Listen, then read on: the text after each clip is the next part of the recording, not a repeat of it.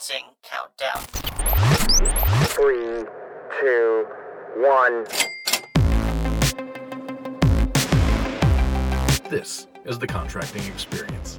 Connecting government contracting professionals to the world around them through conversations with acquisition influencers, insights into evolving hot topics, and sharing lessons learned from the field.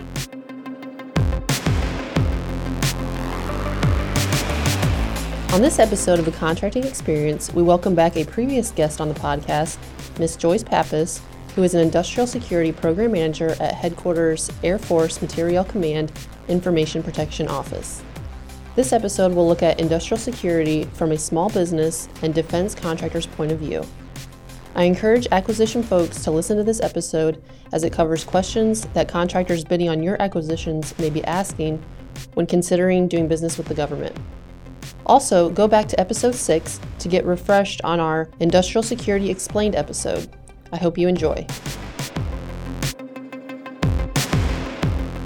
Welcome back to the podcast, Joyce Pappas, who is a Industrial Security Program Manager for the Information Protection Office at Headquarters Air Force Materiel Command. Thank you for having me again. Yeah. And so I just want to remind the listeners that we spoke with you last December on episode 6 in an episode called Industrial Security Explained. So if people want to get a refresher on that, please go listen to that episode. And then we're also going to talk to some of that at the beginning of this conversation, some of those terms. But this particular episode, we wanted to tailor for small businesses, defense contractors, questions that we've been seeing to kind of help them through this process. But this is also important for acquisition professionals to understand from the small business and contractors' perspective, what kind of questions these guys have and how, for the government, how we can help them work through that in doing business with the government. So Joyce, first question, in our current national security environment, there is an increased emphasis on working with small businesses and non-traditional defense companies to bring in new and innovative capabilities into the Air Force. What message would you like to convey to those companies when it comes to information protection and doing business with the government? Well, when doing business with the government, specifically the Department of Defense in general, I know I said specifically, but you always have to point to one or the other. I know you mentioned Air Force, and it's important to keep in mind that there may be additional required safeguards. So it's important to ask questions during the solicitation and request for proposal process that can help you gain a better understanding of security requirements placed on a defense contract. It doesn't hurt to ask if the effort will require a company to have enhanced cybersecurity requirements on their company networks, or if a company will be expected to implement additional safeguards in relation to the protection of classified information. And then for some resources, which we might talk about this later on in the conversation as well, on the previous episode, we had talked about the Defense Security Service and their website, which is now the Defense Counterintelligence and Security Agency. So if you want to talk to that and maybe another resource to throw out there. Sure. One of the main things, if you listen to the prior webcast episode last year, is we kept saying Defense Security Service. But as mentioned, they changed their name to the Defense Counterintelligence and Security Agency. It was a result of a merger of the investigation arm of OPM, the NBIB, to the DoD. Now they're a big agency. Up front, they do provide resources for industry and government personnel alike. Their new website is dcsa.mil. Anyone can navigate to the website. It's open to the public. Again, government and contractor alike. And here you can find a lot of the information that we're going to be talking about today there, to include some templates and handbooks. So to level set for this conversation, can you remind listeners what a classified contract is and what classified information is? So a classified contract is simply a contract that requires access to classified information. Information is designated as classified information as it is in the best interest of national security. So unauthorized release and disclosure of such information may cause varying levels of damage. Now there are 3 levels of classified information, so I'll start with the highest and then go down to the lowest. There's top secret, secret, and confidential. Each level is associated with what type of damage may be done to national security in the event that information isn't handled properly. Top secret information is that which could cause grave damage to national security. secret information causes serious damage to national security, and confidential causes simply damage to national security. Does a company need to meet additional requirements to perform on a classified contract? That's a very good question. A lot of people think it's a classified contract, I can do business as usual, but because there's classified contract requirements, a company requires something called a facility clearance. So not only do they have to possess a facility clearance, but they have to maintain an active status of such facility clearance. So, and we also talked about this next question in the episode that we did last year, but I wanted to hit on it again because I know that a lot of the small businesses out there, this is a question that they bring up. What is a facility clearance, and must a defense contractor have a facility clearance prior to being awarded a classified contract? And if the contractor does not have a facility clearance, how does it obtain one?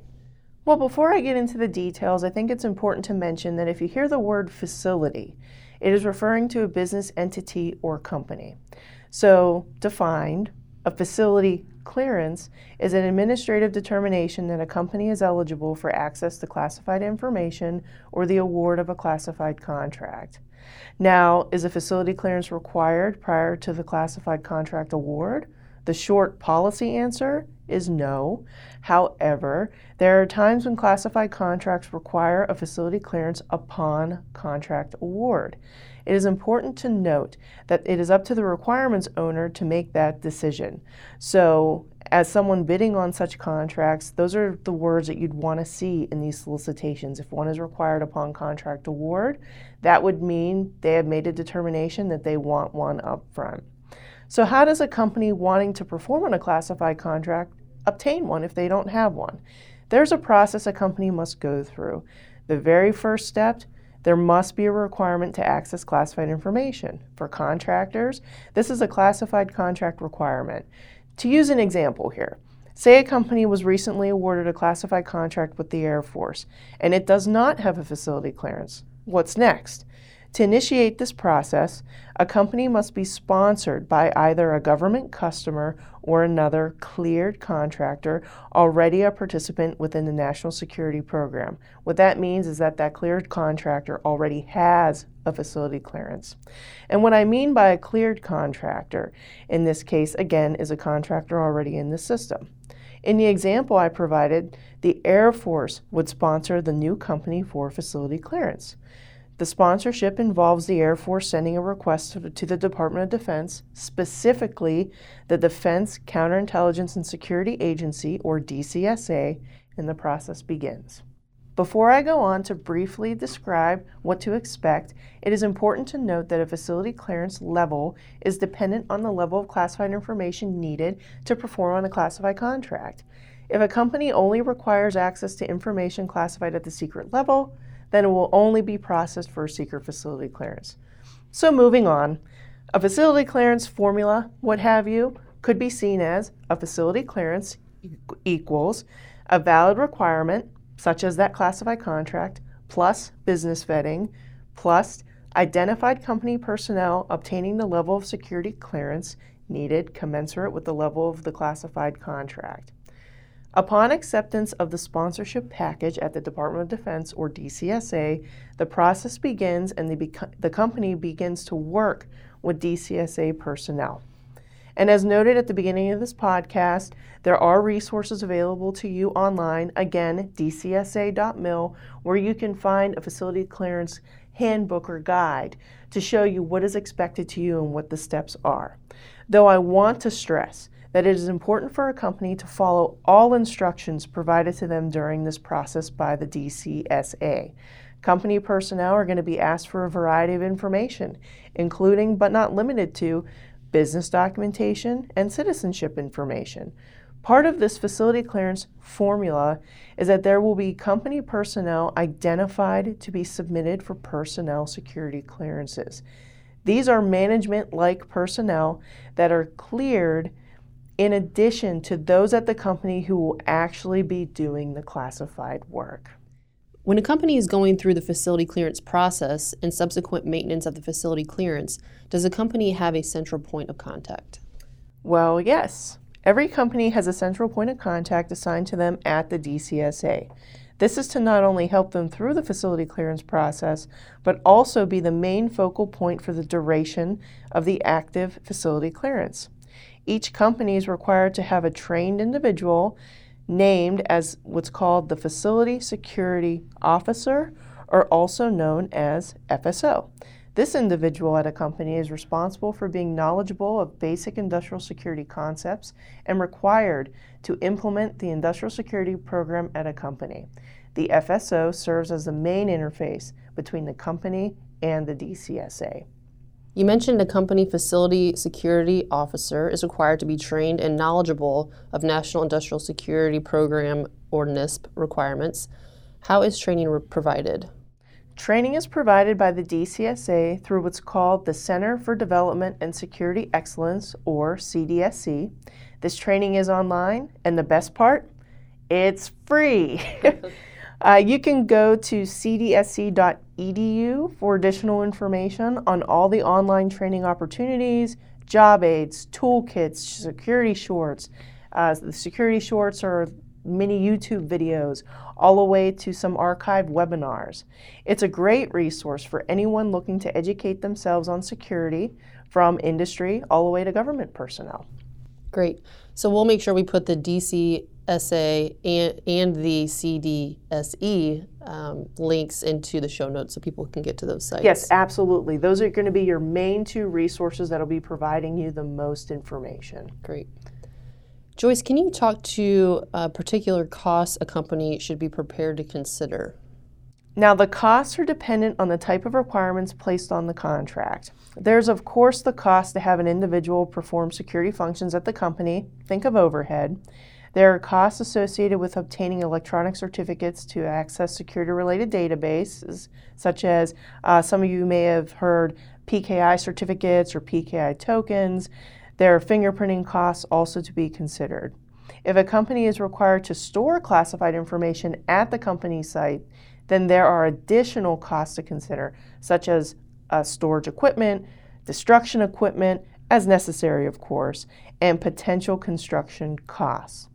There are potential cybersecurity related costs, but again, it's dependent on contract requirements. That's why these questions, as recommended in the beginning of this podcast, questions should be really asked during that solicitation process, proposal process, just to gauge what will you as a contractor be expected to do. Will you be expected to store stuff at your site? If you are, yes, you're probably going to have to buy a safe. You're most likely going to have to establish a classified mailing address, which could either be free or it could have a cost associated to it, such as a P.O. box. You may need a classified shredder, which means you cannot go to Walmart or another business establishment to buy them. There's a special channel and a special requirement to buy them. So it's important to ask these questions before you buy anything. And the cybersecurity requirements, again, are dependent on the contract requirements and what clauses are placed on your contract.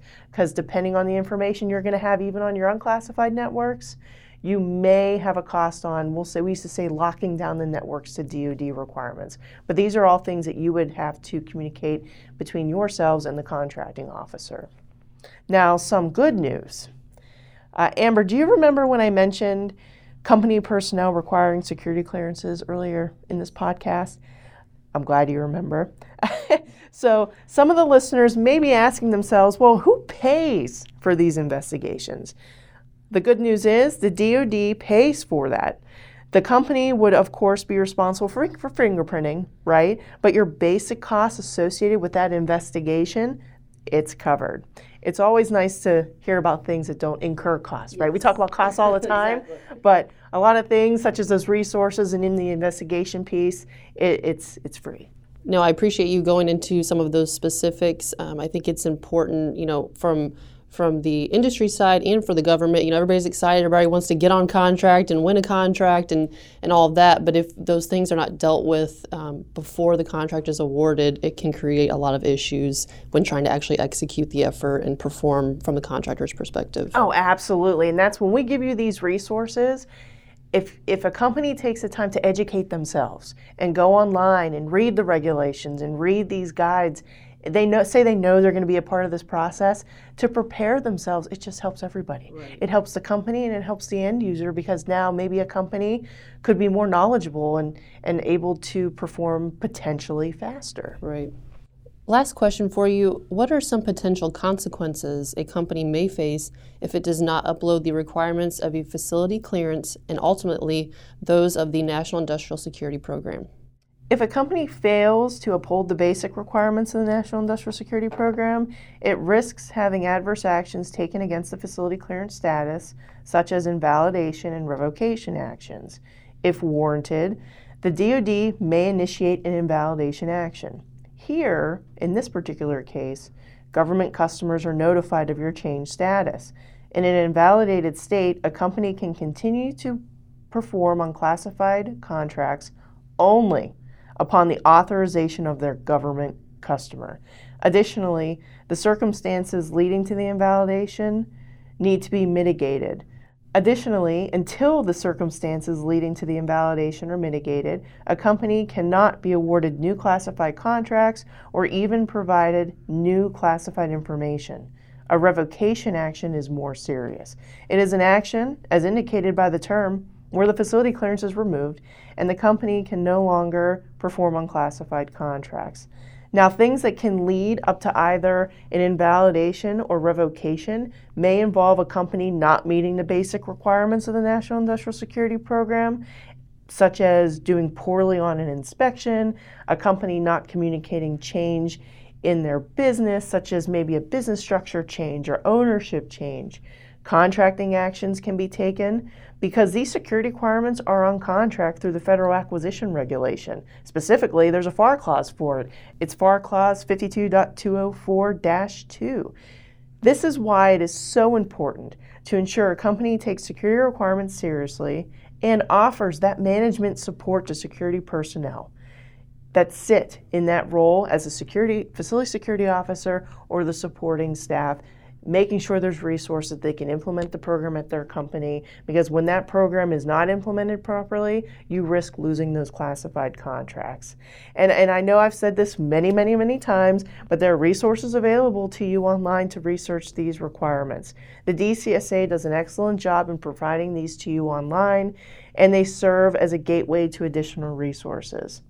Here, one can find links again to all the applicable regulations, frequently asked questions, and basic guides associated with the facility clearance process. Great. Well, thank you so much, Joyce, for your time and providing your perspective on these questions today. Thank you for having me. Anything that we can do to get the word out as far as resources and where these individuals can learn about the process. Getting a classified contract is not a scary thing. It really isn't. If someone is educated on what they need to do, there's resources available for you for free, to include training, things online. It helps you, and it helps the government, it helps the warfighter. We're all one team, one fight, right? But as noted, if you don't do what you need to do, action is taken as appropriate. So thank you again, I appreciate it, and anything you need from me in the future, I'm here. Awesome. If you have suggestions for topics or people to interview or feedback on the podcast, you can submit those at thecontractingexperience@gmail.com. I want to thank you all for listening to the Contracting Experience podcast. Until next time, keep connecting to the world around you.